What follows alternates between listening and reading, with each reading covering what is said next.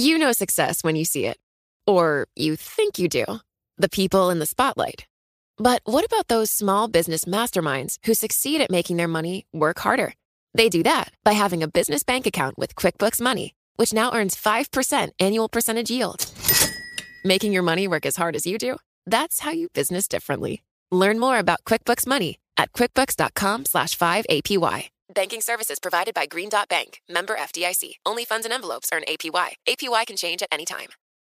Collaborate for a greener future at the Bloomberg Green Festival, a groundbreaking celebration of the thinkers, doers, and innovators leading the way. From design and culture to technology, science, and entertainment. Hear from inspirational speakers and immerse yourself in climate solutions. July 10th through 13th in Seattle. Title sponsor, Amazon. Official airline, Alaska Airlines. Get 20% off using promo code radio20 at BloombergLive.com/greenfestival. If you or maybe your kid has needed a prescription for the popular antibiotic amoxicillin lately, that's the bright pink one, well, you might have had a hard time finding a pharmacy that has it on hand. Or any number of other generic medications for that matter. Bloomberg's Ike Swetlitz reports that some of the most in-demand generics in the U.S. are increasingly in short supply. What's significant now is that there's a lot of shortages in a lot of different areas that are all affecting patients. So you have the cancer drugs, you have the antibiotics, you have the ADHD medicines.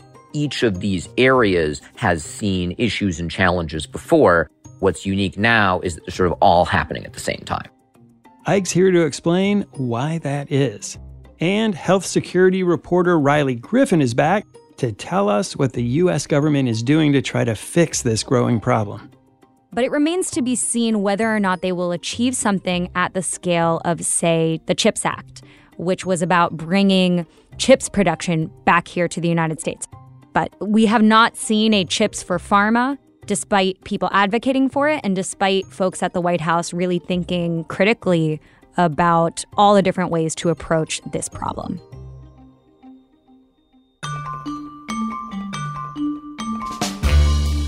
I'm Wes Kosova.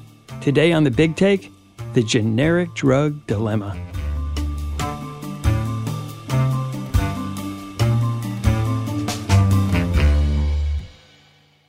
Ike, let me just start by asking you the big question. What is causing this shortage of generic drugs in the U.S.?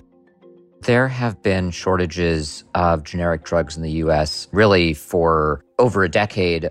There are individual events that might prompt each shortage, whether it's a hurricane or a plant that has to shut down or stop manufacturing because there was some safety or quality issue with the drugs. But behind all of those is the fact that a lot of generic drugs don't make a lot of money, if any money at all, for the manufacturers.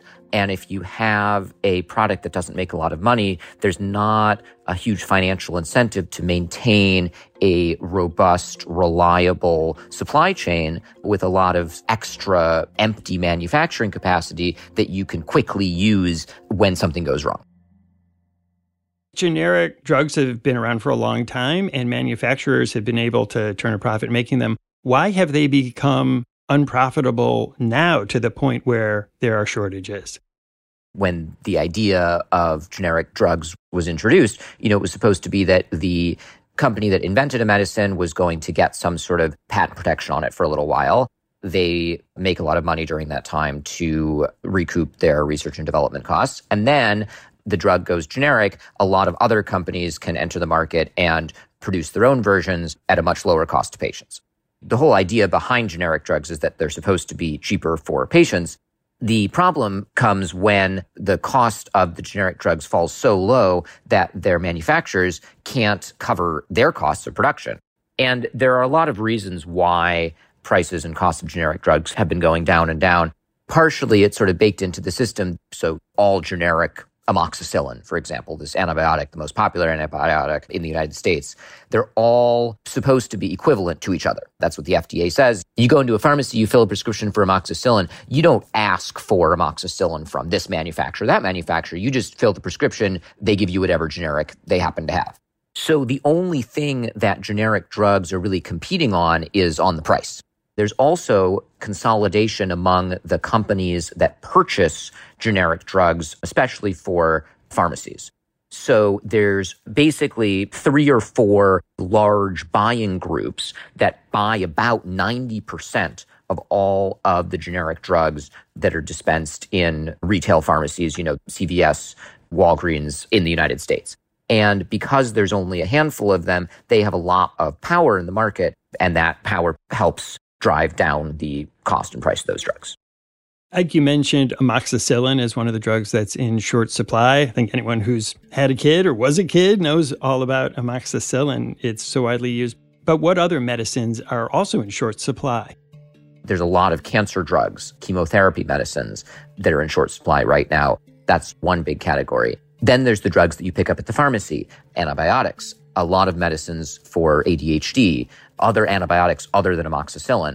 The latest data that we have from the University of Utah's service, they're tracking 305 drugs that are in short supply. That's the highest it's been since 2014. But what's significant now is that there's a lot of shortages in a lot of different areas that are all affecting patients. So you have the cancer drugs, you have the antibiotics, you have the ADHD medicines. Each of these areas has seen issues and challenges before. What's unique now is that they're sort of all happening at the same time. And you report that part of the challenge for U.S. manufacturers is increased competition from overseas, where they're able to get the ingredients and manufacture the drugs much more cheaply?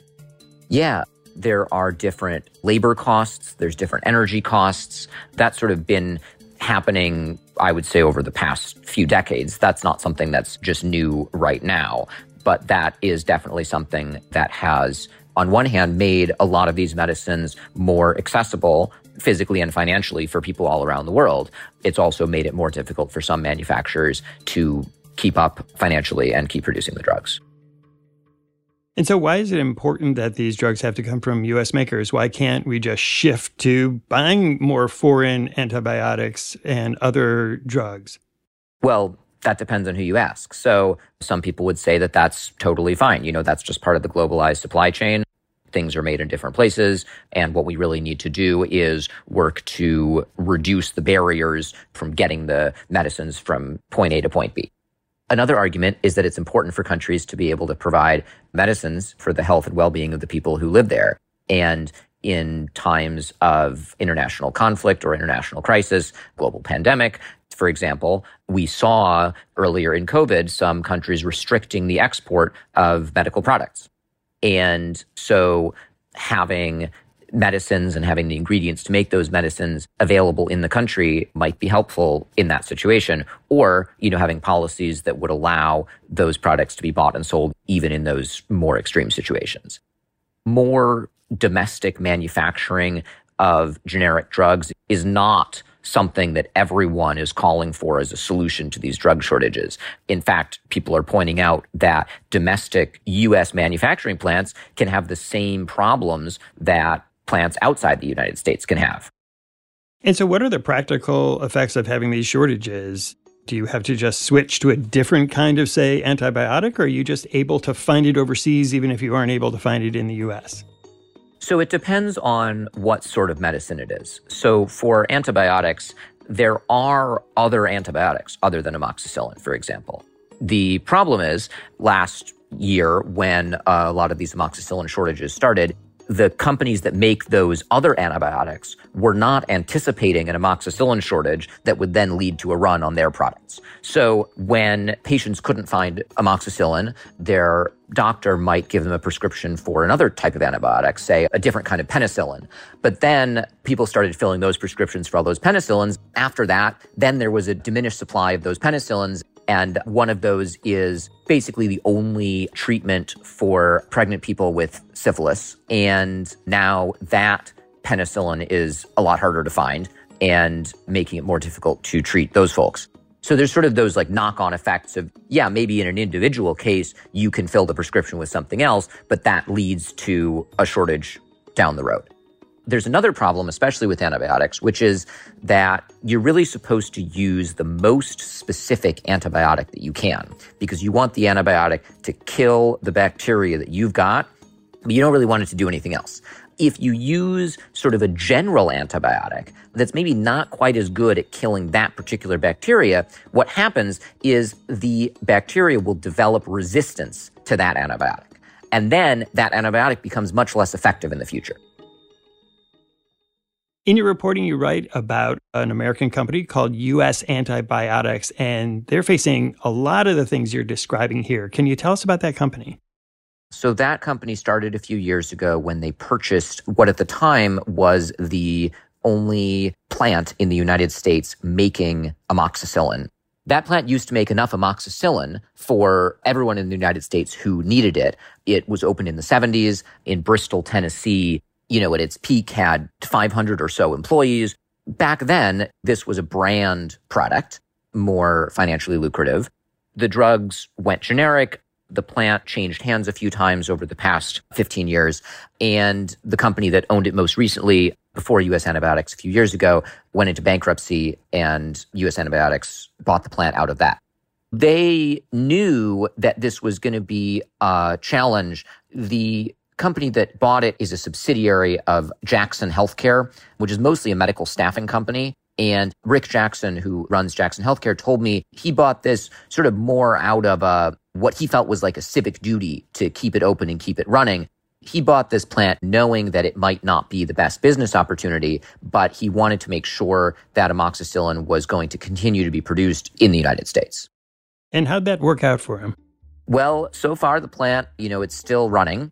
He said that it's losing a lot of money, and he is hoping that the U.S. government will commit to purchasing drugs from there to sort of provide a dedicated revenue stream and allow him to keep it open. And the future of this plant really hinges on that. And you went to see this plant. What was it like? It's a giant facility. I think it's 394,000 square feet. I've been writing for months about how patients hadn't been able to fill prescriptions, and I go and see a huge amount of the active pharmaceutical ingredient in the warehouse there. It was a pretty empty place compared to what it could be. There was equipment there that was just sitting under plastic. It wasn't being used anymore. There were areas of the plant that had been closed off a while ago. This is a highly regulated field, and there's a lot of things you have to do in exactly the right way all the time. And that costs money, and that takes time to train people to do. So if they're losing money, how can they continue to stay in business? Rick Jackson of Jackson Healthcare said he's providing funds for this, but he's not going to subsidize it forever. So I think that the future of the plant is up to how much money they're able to make selling to the government or selling to drug distributors in the commercial market. After the break, is the U.S. the only country facing this drug shortage problem?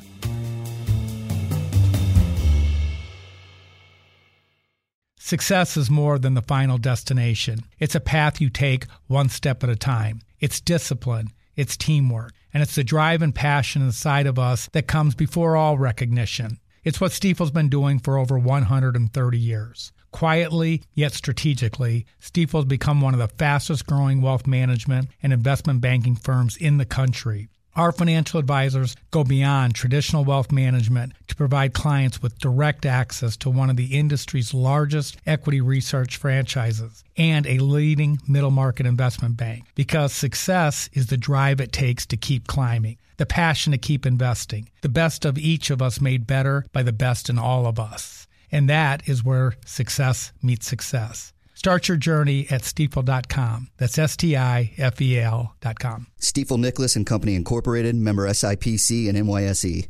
You know success when you see it. Or you think you do. The people in the spotlight. Athletes, actors, artists.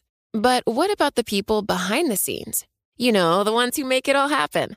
The lighting engineers, the sideline photographers, the caterers. They're small business masterminds. And if there's one thing they have in common, it's making their money work harder. That's why they have a business bank account with QuickBooks Money, where they are now earning a generous 5% annual percentage yield. Yes, 5% APY. Making your money work as hard as you do? That's how you business differently. Learn more about QuickBooks Money at QuickBooks.com/5APY. Banking services provided by Green Dot Bank, member FDIC. Only funds and envelopes earn APY. APY can change at any time. We hear a lot these days about the Biden administration's push to bring manufacturing back to the U.S., computer chips, electric vehicles, and batteries. Are there any incentives like this where the U.S. government is giving money to pharmaceutical companies, drug manufacturers, to make these kinds of drugs that are in short supply? Yeah, the Biden administration has said that domestic production of pharmaceuticals, of medicines, and of the raw ingredients are critical. When they announced the infrastructure plan several years ago, talking about the need for more support for semiconductors, for electric vehicle batteries, they included pharmaceuticals and medicines in that push.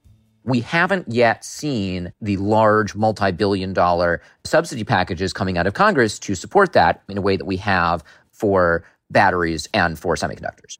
I've talked to folks about this, and one reason people have given is that it is politically unpopular to support the drug industry. And there's been a lot of attention over the last several years on high drug prices. Often, those high drug prices are brand medicines, protected by patents, new drugs, or maybe old drugs that are still protected by patents. So politicians have been doing a lot to try to reduce the cost of healthcare. Healthcare is incredibly expensive, and it might not look very good for a politician to stand up and say, Americans, you should be paying more for your medicines. And that makes it difficult to get money to these manufacturers of generic drugs. So making a lot of generic drugs in the United States would cost more than making them outside the United States. And that money's got to come from somewhere. It could come from patients paying higher insurance premiums. It could come from hospitals paying more for the drugs. It could come from the government subsidizing it. If the U.S. does decide to spend some of this money to give incentives to U.S. manufacturers to make these drugs in short supply, would that actually help ease the shortage? So there are some folks who are trying to establish manufacturing plants here. And they say, we just need some money from the government to sort of get this going. And then once we have it going, then we can sustain it. I think folks are worried about the government just sort of spending a lot of money on amoxicillin like right now. Here's this acute problem. The government's just going to put all this money into it, and that might not have the long-term impact people are looking for. But I think that people are still actively debating a lot of these proposals, and that Congress hasn't passed any legislation. There haven't really been any big changes in the last year or so on this.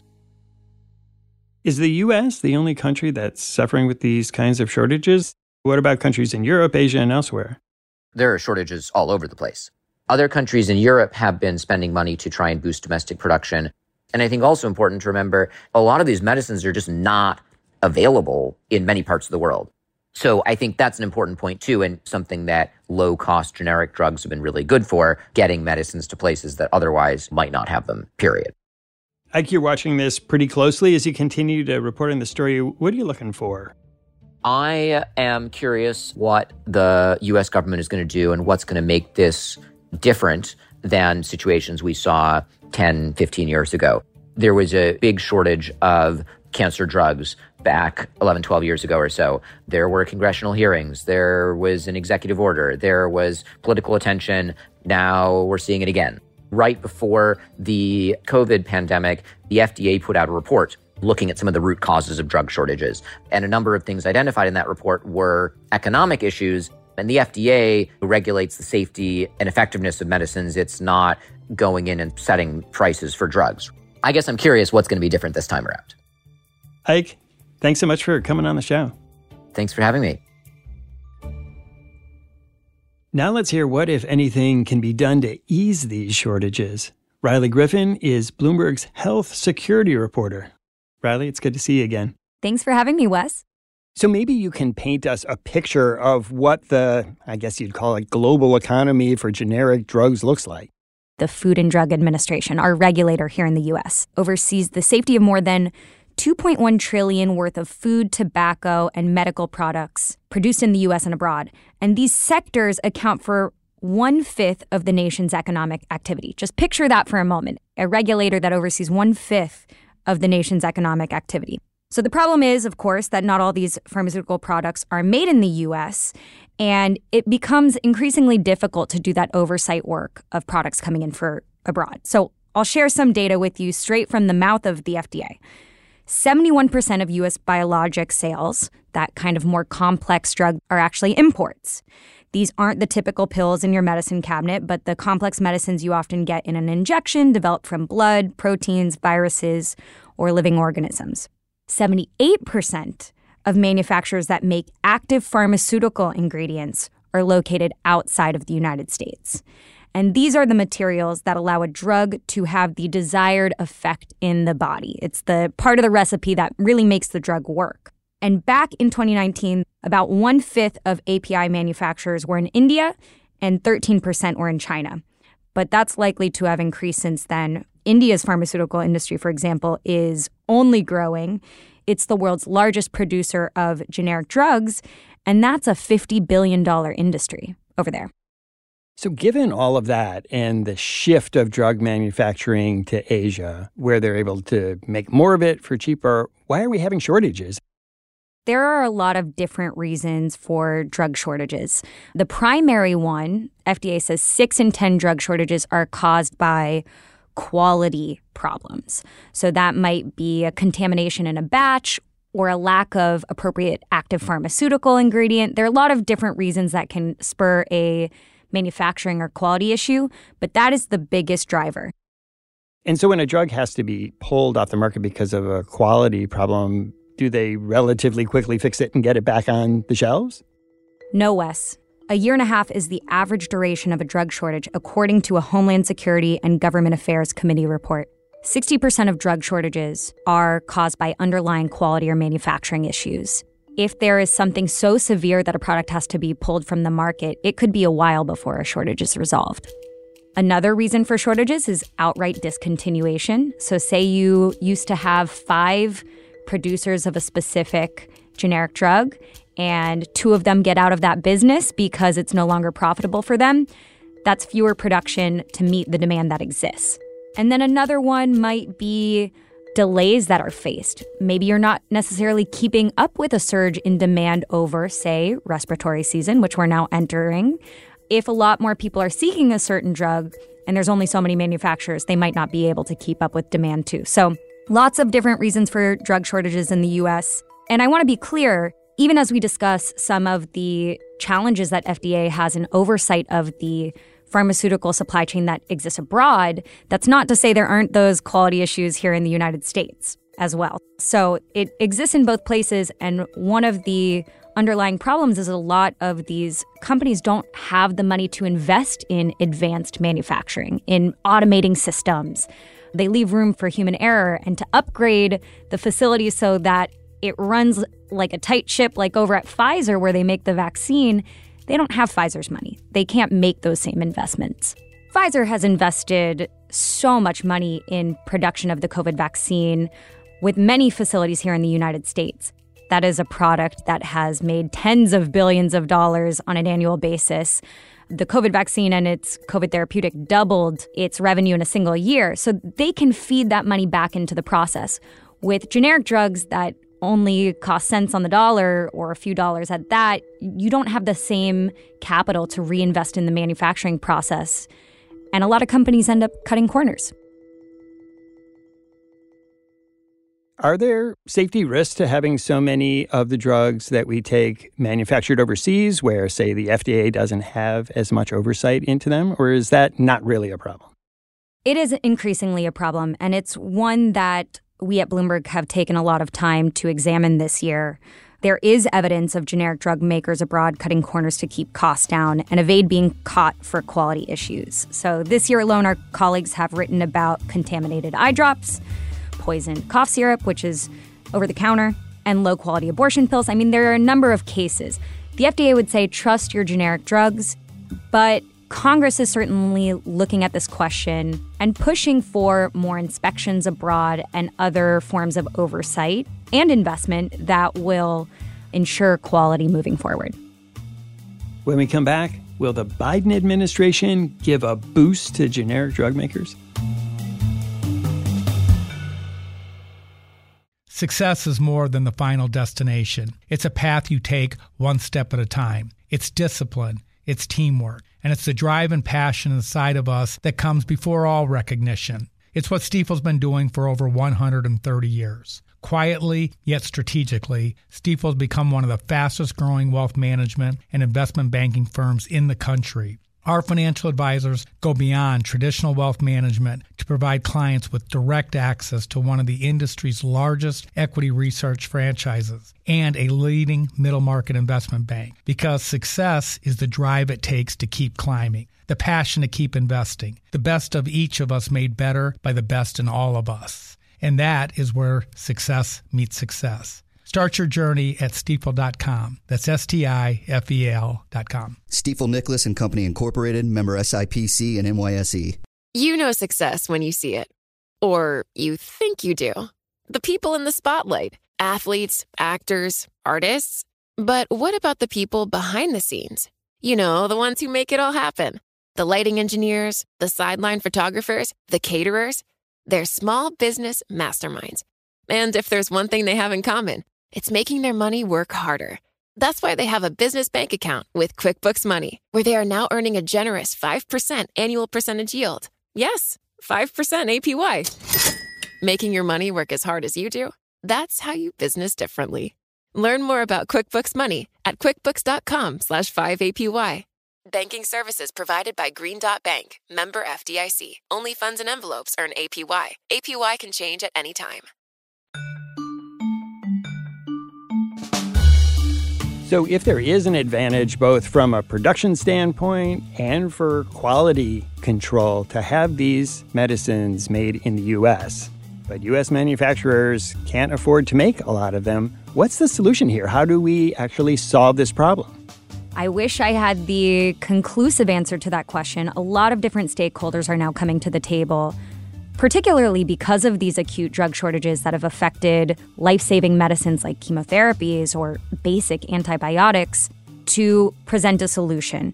Many Congress people are pulling together legislation right now to bolster U.S. domestic drug production, and some of the ideas include U.S. health programs, awarding contracts to U.S.-based companies. That's one idea floating out there. Calls to actually increase prices of generic drugs. It's funny to say that aloud, given so much of the discussion is about lowering the cost of brand name pharmaceuticals. But again, this is a totally different beast. Another is improving transparency in the supply chain. Simply having better data as to where the supply is coming from, up and downstream. We don't want to just know where the generic is produced. We want to know where the active pharmaceutical ingredients that underlie that generic are made, and even the raw materials beneath that. Having more visibility into the supply chain and a sense of how many manufacturers exist, where they are, what kind of quality issues they may have had in the past, goes a long way to ensuring the security of the supply chain. Another would be then taking those manufacturers and ensuring they are properly registered with the FDA. And then, of course, talk of grants, tax incentives, and loans. We've also seen from the Biden administration a lot of money to try to bring manufacturing back to the U.S. Is there any thought of putting that kind of incentives into generic drugs as well?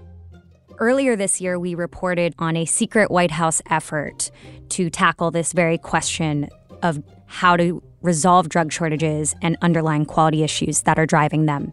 The team was formed by two White House bodies, the National Economic Council and the Domestic Policy Council, with support from other parts of the White House. And they were really looking at this as an economic question. How do we support industry? Some of the things that they were thinking about were these tax incentives, grants. Another novel concept was doing third-party quality assessment, saying, hey, are there outsiders that we can bring to the table that can examine the pharmaceutical supply chain and say, we see a problem here?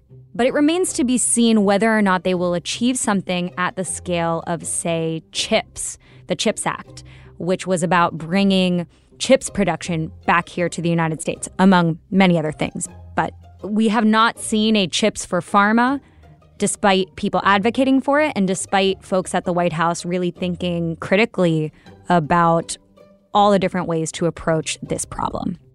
So we have the secret task force inside the White House. Why does it have to be secret? That's a good question, Wes. No answer there. No answer there. So, Riley, I got to ask you, you must be a whole lot of fun to watch TV with when a pharmaceutical ad comes on. Oh, yeah. I mean, Many of those drugs I knew like the back of my hand for a while because that's what my beat was at Bloomberg, was reporting on the blockbusters, the new-to-market drugs that were trying to reap as much as they could in sales in that specific window before patent expires. You will never see an ad on television for a generic drug.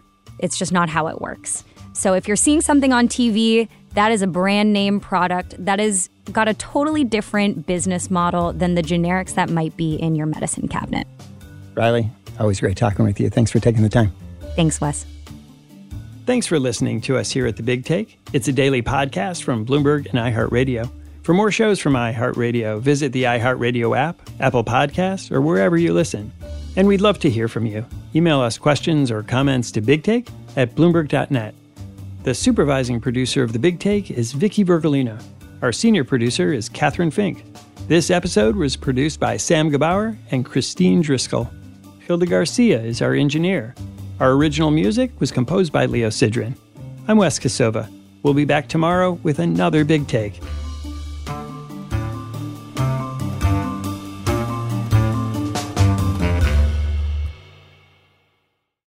Collaborate for a greener future at the Bloomberg Green Festival, a groundbreaking celebration of the thinkers, doers, and innovators leading the way. From design and culture to technology, science, and entertainment. Hear from inspirational speakers and immerse yourself in climate solutions. July 10th through 13th in Seattle. Title sponsor, Amazon. Official airline, Alaska Airlines. Get 20% off using promo code radio20 at bloomberglive.com/greenfestival.